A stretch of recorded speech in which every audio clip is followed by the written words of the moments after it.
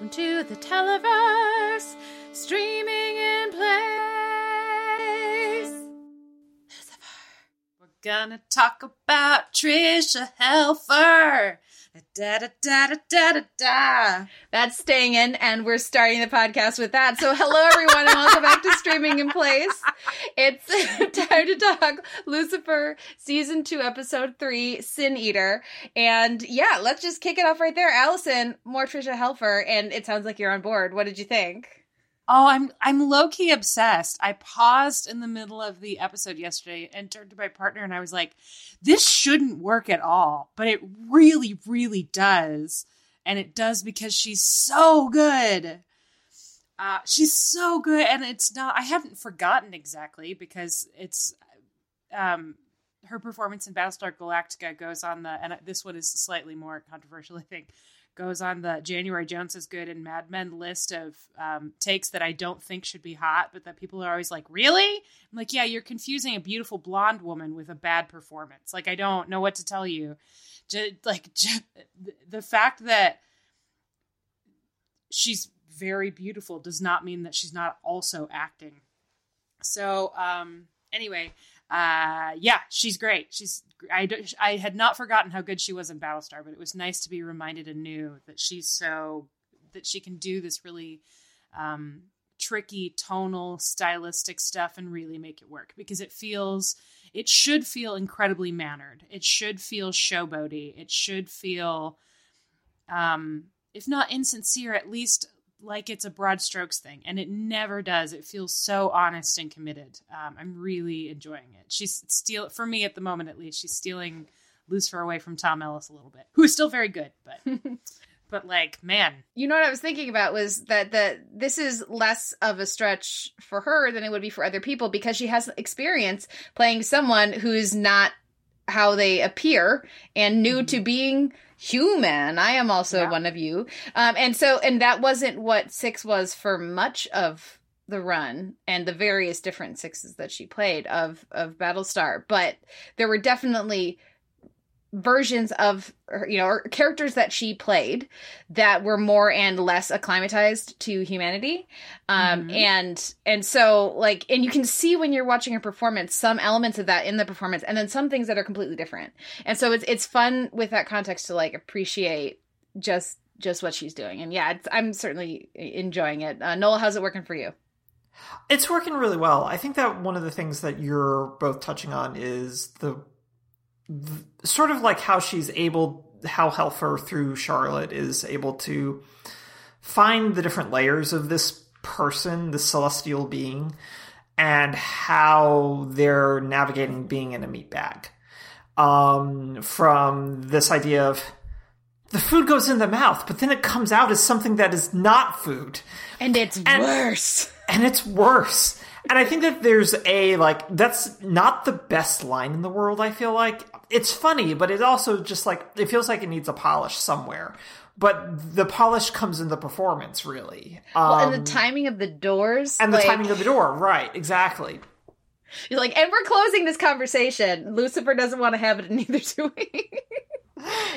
And I think that makes a big difference in both how we understand what Mom is going through, but also how Helfer is really conveying a lot of that in just vocally and in tonally.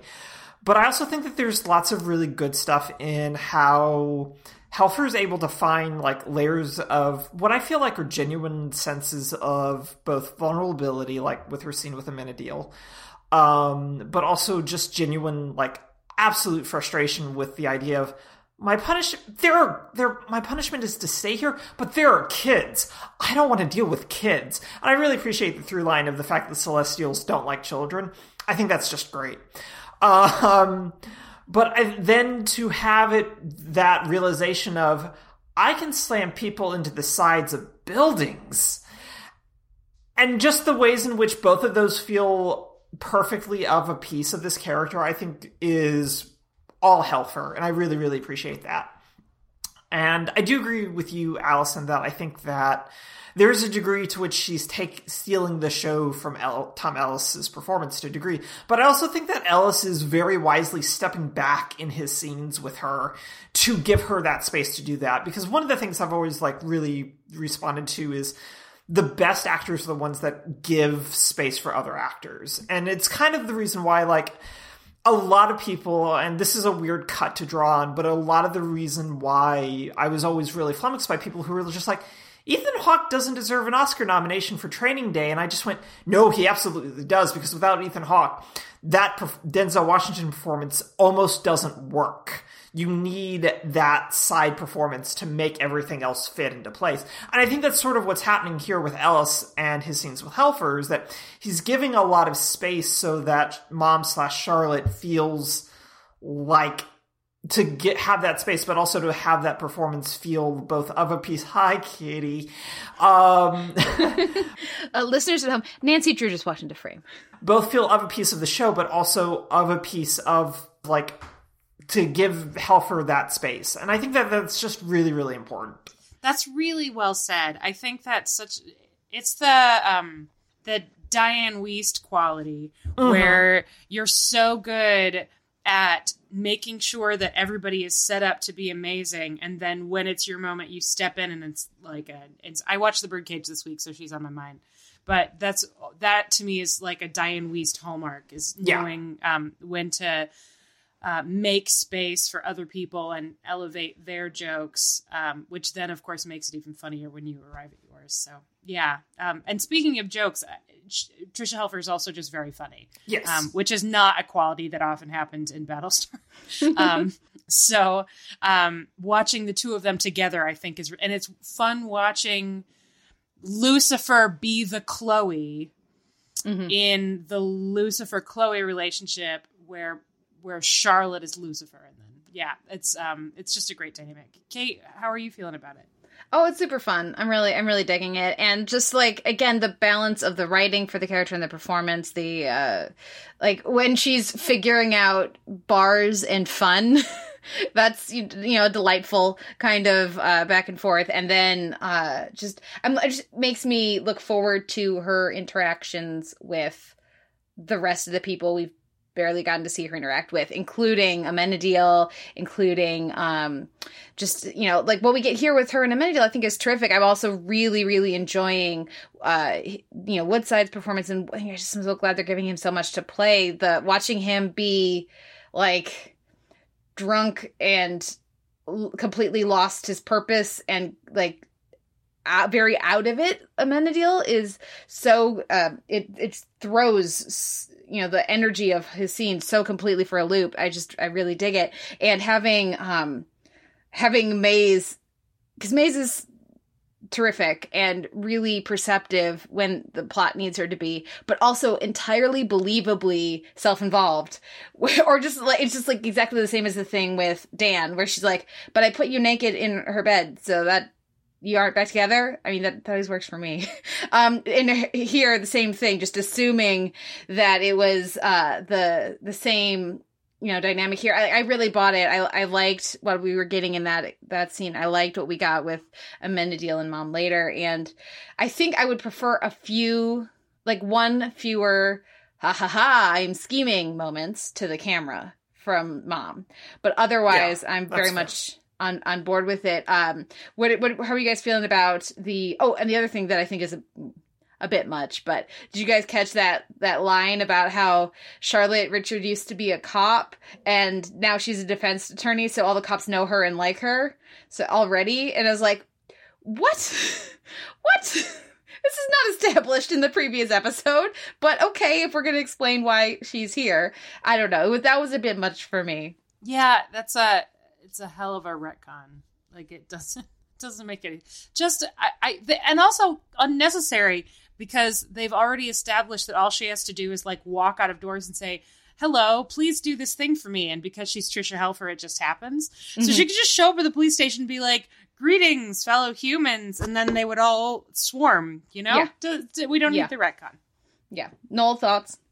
And, well, my thing with the retcon is less the fact of she's a cop who's now a lawyer, but that was their default sort of deal of how to keep her sort of in the mix for everything, is she's both. And it's just, but you could have done something like else, I feel like, as opposed to falling onto another insert into the judicial process, basically. And I understand that it's a cop show, so having another angle on the judicial system helps justify keeping her around.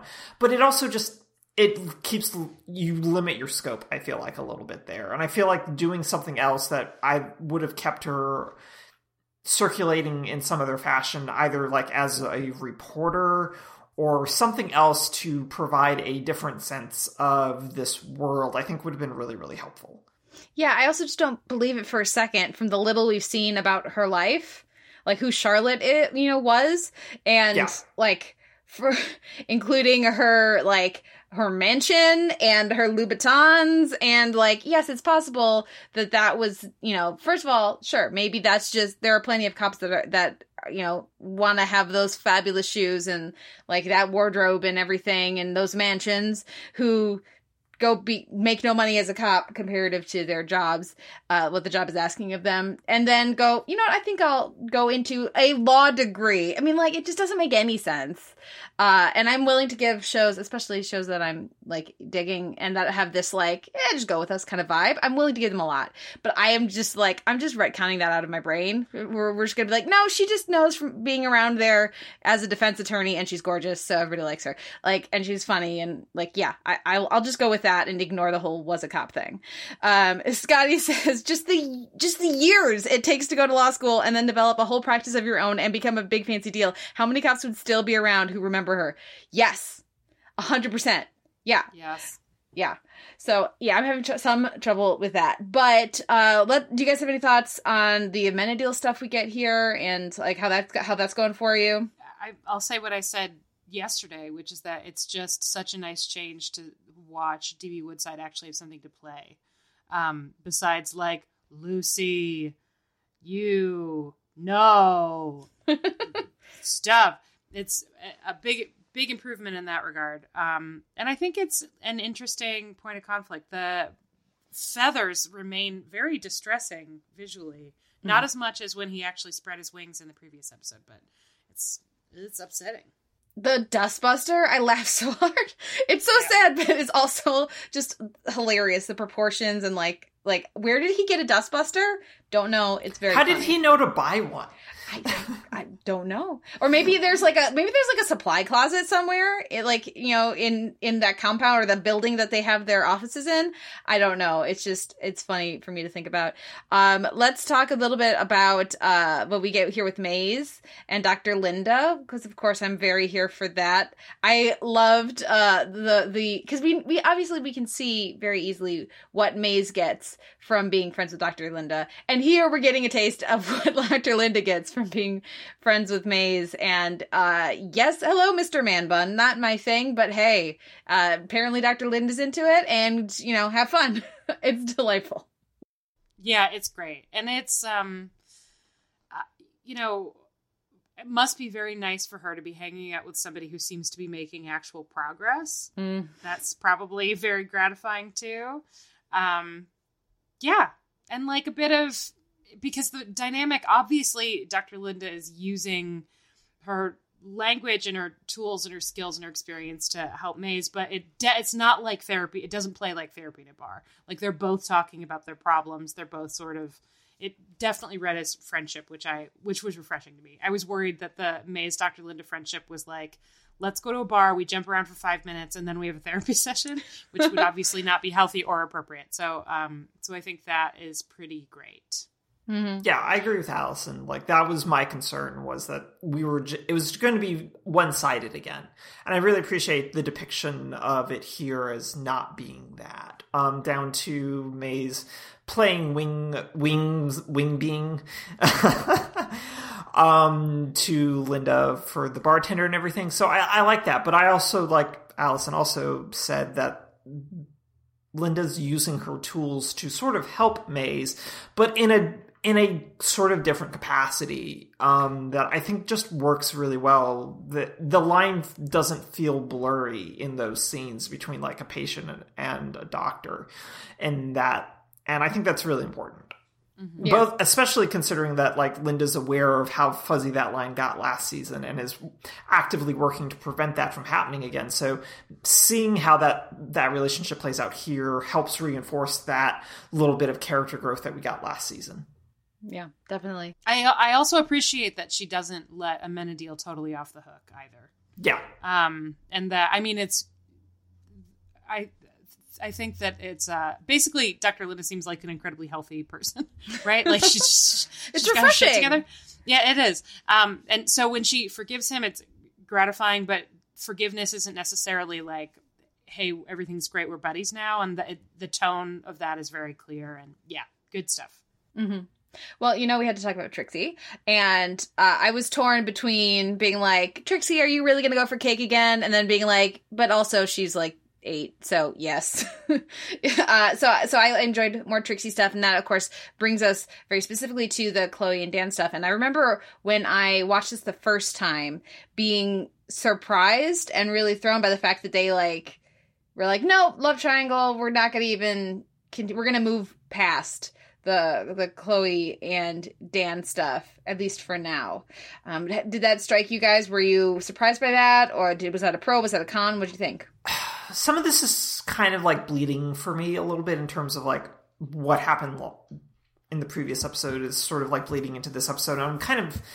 I'm looking for like a little bit of a foothold. It's also almost certainly my fault in that I'm just not paying attention when Dan's on the screen. Oh, perfect douche.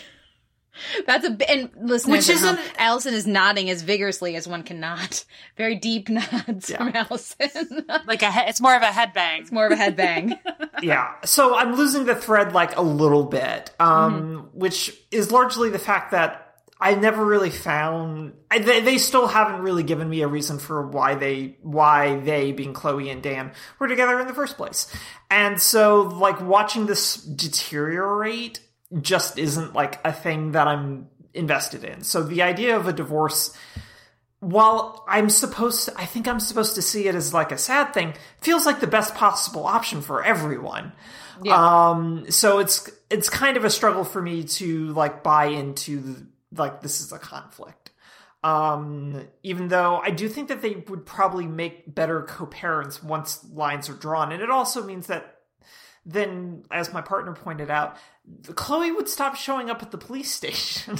Not Chloe. That Trixie would stop showing up at the police station for custody arrangements, because then you can have those in the arrangement. And I think that's important. Because I don't understand why that small child has shown up twice at this police station. At least there was a line of dialogue about it this time, where they're like, thanks for letting me drop her off here, and but yeah, and I agree. I was surprised, but happy. They're like, oh, you're not actually gonna make us do like a whole jealousy about Lucifer thing, like that's text, when they're actually moving that forward. We're just gonna take it. Oh, that's nice. Thank you, show. Was sort of how I felt about it the first time. Yeah, I am not bored by Kevin Alejandro, but I'm just generally really bored by basically all of the detective douche stuff at this point. So that was a gratifying decision for me. And I agree. I was like, oh, that's nice. I'm glad we're just cutting this one loose. That's good. That's refreshing. To be honest, I think I'm still a little bit pissed that he's not more demoted. I mean, I'm pissed that he's not fired, but I'm still pissed that he's not more demoted. So that might also be bleeding into it a little bit, because he shouldn't be there. Yeah. As Marcus says, Kevin Alejandro is like greater than sign Dan Espinosa. Definitely. And you guys can see what I mean, where it's like, no, it's not that they figured out what to do with Dan in season 2. They start to figure out what to do with Kevin Alejandro in season 2, where they're like, let's cut off the whole like love interest part of it. Let's go to more colleagues. And then and then it goes from there, and he gets some more stuff to do later in the season, or as the season progresses. Oh, good. Okay. Yeah, so there's there's stuff, but yeah, they stop have it, so it's not as tied to Chloe romantically and to tension with Lucifer because of that. Like, they move on to other things for him, which is good. Let's talk about the case of the week and the fact that Robin Givens didn't do it. Well, mostly I also want to highlight that we had Robin Givens and we had Vic Shahay. So we had like a miniature Chuck reunion in this episode, which I really appreciated. Plus Trisha Helfer was on Chuck, right? Was she? I feel like she had to have shown up on Chuck, or was that like just before? I don't remember. It feels I will like check something they would while do, we continue to but chat. I don't remember. Yeah. So this is like one of those kind of procedural things that always really excites me, when we clearly had a writer's room that read about content moderators in like New York Magazine or something and went, we can make an episode around this.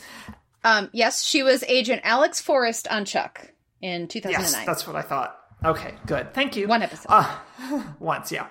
Because she was too expensive for them to keep any longer than that. So like, I like that idea of like working in like a ripped from the headline sort of deal into the show. But then to put their spin on it of doing a Sin Eater, I think is a really, really fascinating kind of idea.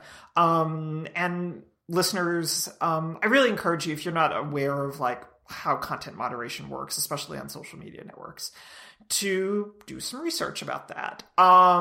There's a really good documentary, and I'll give Kate the name of it, and she can put the link to like the trailer for it in the show description, that I watched on like Independent Lens like a couple of years ago. It's very, very good, and it does a really good job of showing the psychological and also like physical tolls that this kind of content moderation can take on someone. And I think that exploring that concept through a Sin Eater as someone who takes on someone else's sin is really, really interesting and really like a fascinating sort of twist on it. I was a little frustrated that it didn't fully like embrace that, but also it's a fun, whippy procedural, so they're not really going to interrogate the larger content moderation industrial complex. But I still think that piecing that together and making that connection, I think, is really, really interesting. And it kind of, while I wasn't fully invested in like how all of this fit together, I liked the concept enough that I don't necessarily mind that the ways in which like all of that fit for me just didn't quite click into place, but the premise of it was enough to make me buy in. Allison, how did you feel about it? Because I'm losing my thread, so I need to pass this to someone else. I think you're right that the combination, like the way in which they dovetail what's going on with Lucifer's inner life and the case of the week is particularly clever. And I also want to say just some very good performances in general from people who didn't need to bring it quite so hard and yet did. Like, just really, they were very committed. Even Man Bun, extremely committed to everything he had to do this week. Some good stuff. I have exactly one complaint with this storyline, which is that, first of all, I just never thought that Robin Givens did it, right? Because it was like the red herring was too early for it to be a real red herring, so then it was going to, you know what I mean? However, the second that we got unnecessary information about HR guy, like slightly too much information about our HR guy, was like, oh, okay, well, so it was definitely him. And I think it kind of diminished it for me, because a lot of, with that exception, the case of the week was a little better structured this week than maybe it usually is, where the surprises were a little more unexpected, and certainly the idea of content moderation makes perfect sense in here. So that was a really interesting revelation. And then we were scanning through that room and looking at faces, and I feel like if it had been just just this much more subtle, well, actually quite a bit more subtle, but let's even just take this much more, it would have been more satisfying. Because man, the second we got that, like, he's in HR, so he's seen everything and blood, I was like, oh God, okay. All right, well, I'm not watching this for the surprise, so it's fine. But I think it's too bad that one piece didn't quite work, because otherwise it was a much sort of tighter beast than I think it usually is. Yeah, I think that Titer's really they had solid grounding throughout in terms of like a premise, a way to tie it into Lucifer, and a way to tie it into like a larger theological concept. And I think that's a good triumvirate of concepts to hit for this show. And that movie is The Cleaners. It came out in 2018. I really encourage folks to check it out. It's really, really good. It's depressing as hell, but it's really good. Yeah, well, speaking of depressing, I mean, it's a grim. There's some grim stuff in here, and so I thought that the episode did a pretty good job of balancing that. Like there's a gruesome horrible way to die, and then they balance that like an appropriate seriousness at the crime scene with Lucifer then immediately going into fire crotch jokes, and like having Ella there really helped with the tonal balance, and I'm appreciating already how that's shaping the way that they do their crime scenes. So yeah, there was some good stuff there. I did feel a little bad for Vic Sahay because he's so funny on Chuck. he's good here. He's very good here. So I mean, I think he killed it. Yeah, it's excellent range for him. But I just want to be like, more people give him work, please. He's very good. Give him work, please. And do we have any other thoughts on this episode, or any other thoughts on things we want to chime in on? Well, one of the things that you just said, Kate, about the crime scene really kind of clicked into something that I realized in the back of my brain but hadn't made a connection to. So I want to thank you for bringing it up. Was especially with the second crime scene with the person with the apples, which is just exactly. It's really grotesque. But one of the things I found really weird / fascinating about that was we kept getting wide shots that showed us the entire milieu, the whole picture of that crime scene. And I kept wondering why they kept showing that to us over, like, really consistently and letting us not necessarily lingering or fetishizing it or anything like that. It was just in the frame the entire time, which isn't really how this show's operated in the past with its crime scenes.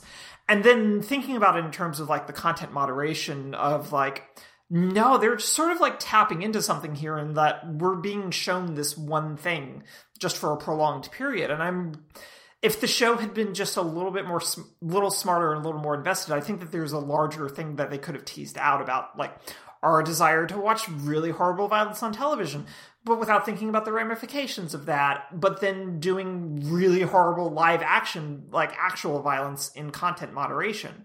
And the interplay of that, and the show's not invested enough in that kind of a concept, but it kept, like, you mentioning it just now reminded me of that Hannibal episode that has the trial and everything, that's basically about media violence encouraging us and indicts us all as viewers into that web. And now that you mentioned it, I was just like, oh, that's exactly what the episode maybe inadvertently did without realizing it. Scotty says, I definitely thought they were laying obvious breadcrumbs to the killer, but I came to a completely different wrong conclusion. I thought it was going to be Maze. Oh, she talked to Dr. Linda about needing to pursue what she wants when she's been denied it by the people around her, and the whole apple thing and its attendant symbolism. She wants to punish, but often goes overboard. I totally thought it was going to be her. That is interesting. That's a really interesting take on it. And I think I hadn't connected it to how it might tie into Maze in general. So that's really cool. Noel, what you were saying reminded me of one thing that I wanted to mention, which was I wanted to give a little tiny hat tip to whoever the props master is, because when they were at, I think it was the first crime scene, Chloe was using a tablet of some kind, and it had a label maker sticker on the back that said LAPD like 00026 or something, right?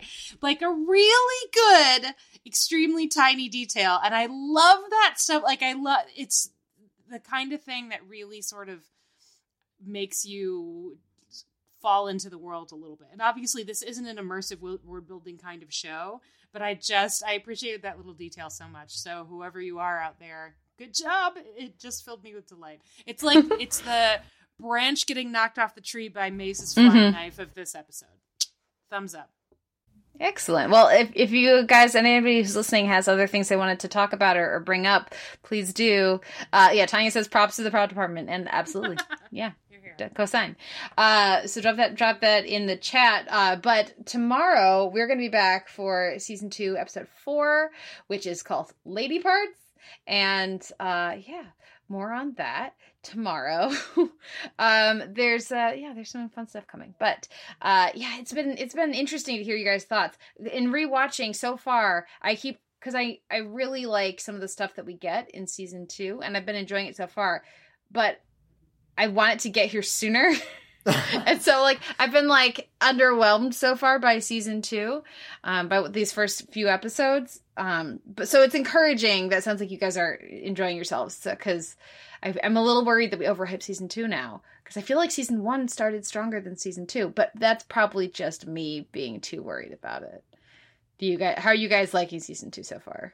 I wonder, Kate, if maybe it's just that you're used to the new energy, but I'm not. So it feels like there's this, sometimes when a show comes back after a break, it's got very obviously a new kind of creative spurt underneath it. And that's what this feels like to me. But since you're already acquainted with that energy, maybe it's not as striking.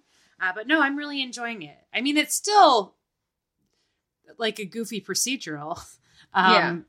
It's not, I'm not watching The Wire, but I'm really having a good time watching it.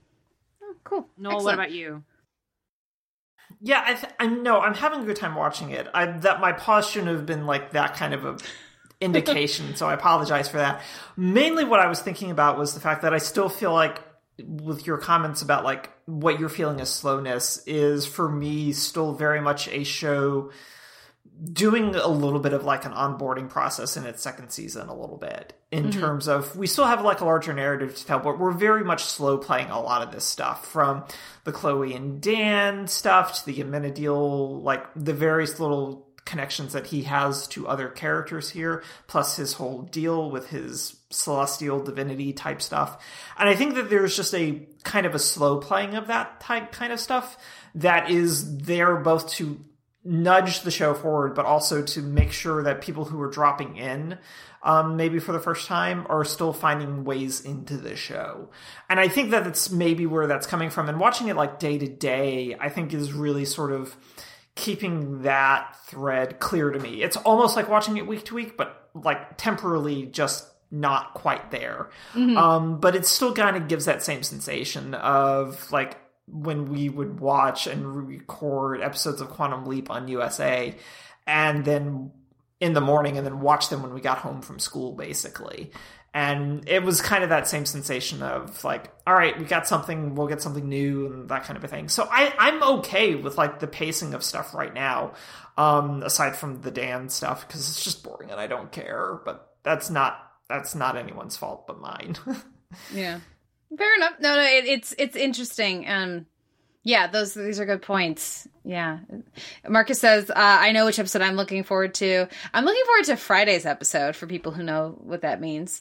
And Tanya says, I've seen them all, but I don't remember what happens and when, so I kind of feel like Elson and Noel. Yeah. And Marcus says, I looked it up. Yep, that's the one. So we're both looking forward to, we're looking forward to the end of the week, and I'm looking forward to our chat after. I'm looking forward to our chat on Friday for the episode I'm going to watch Thursday night. That's what I'm looking forward to. But yeah, there's good stuff along the way too. So that's enough of a teaser. Don't look anything up, please, either of you, because the reaction is key. The surprise is key. So I will see everybody back here tomorrow. Thank you so much. Bye. Bye. Thank you.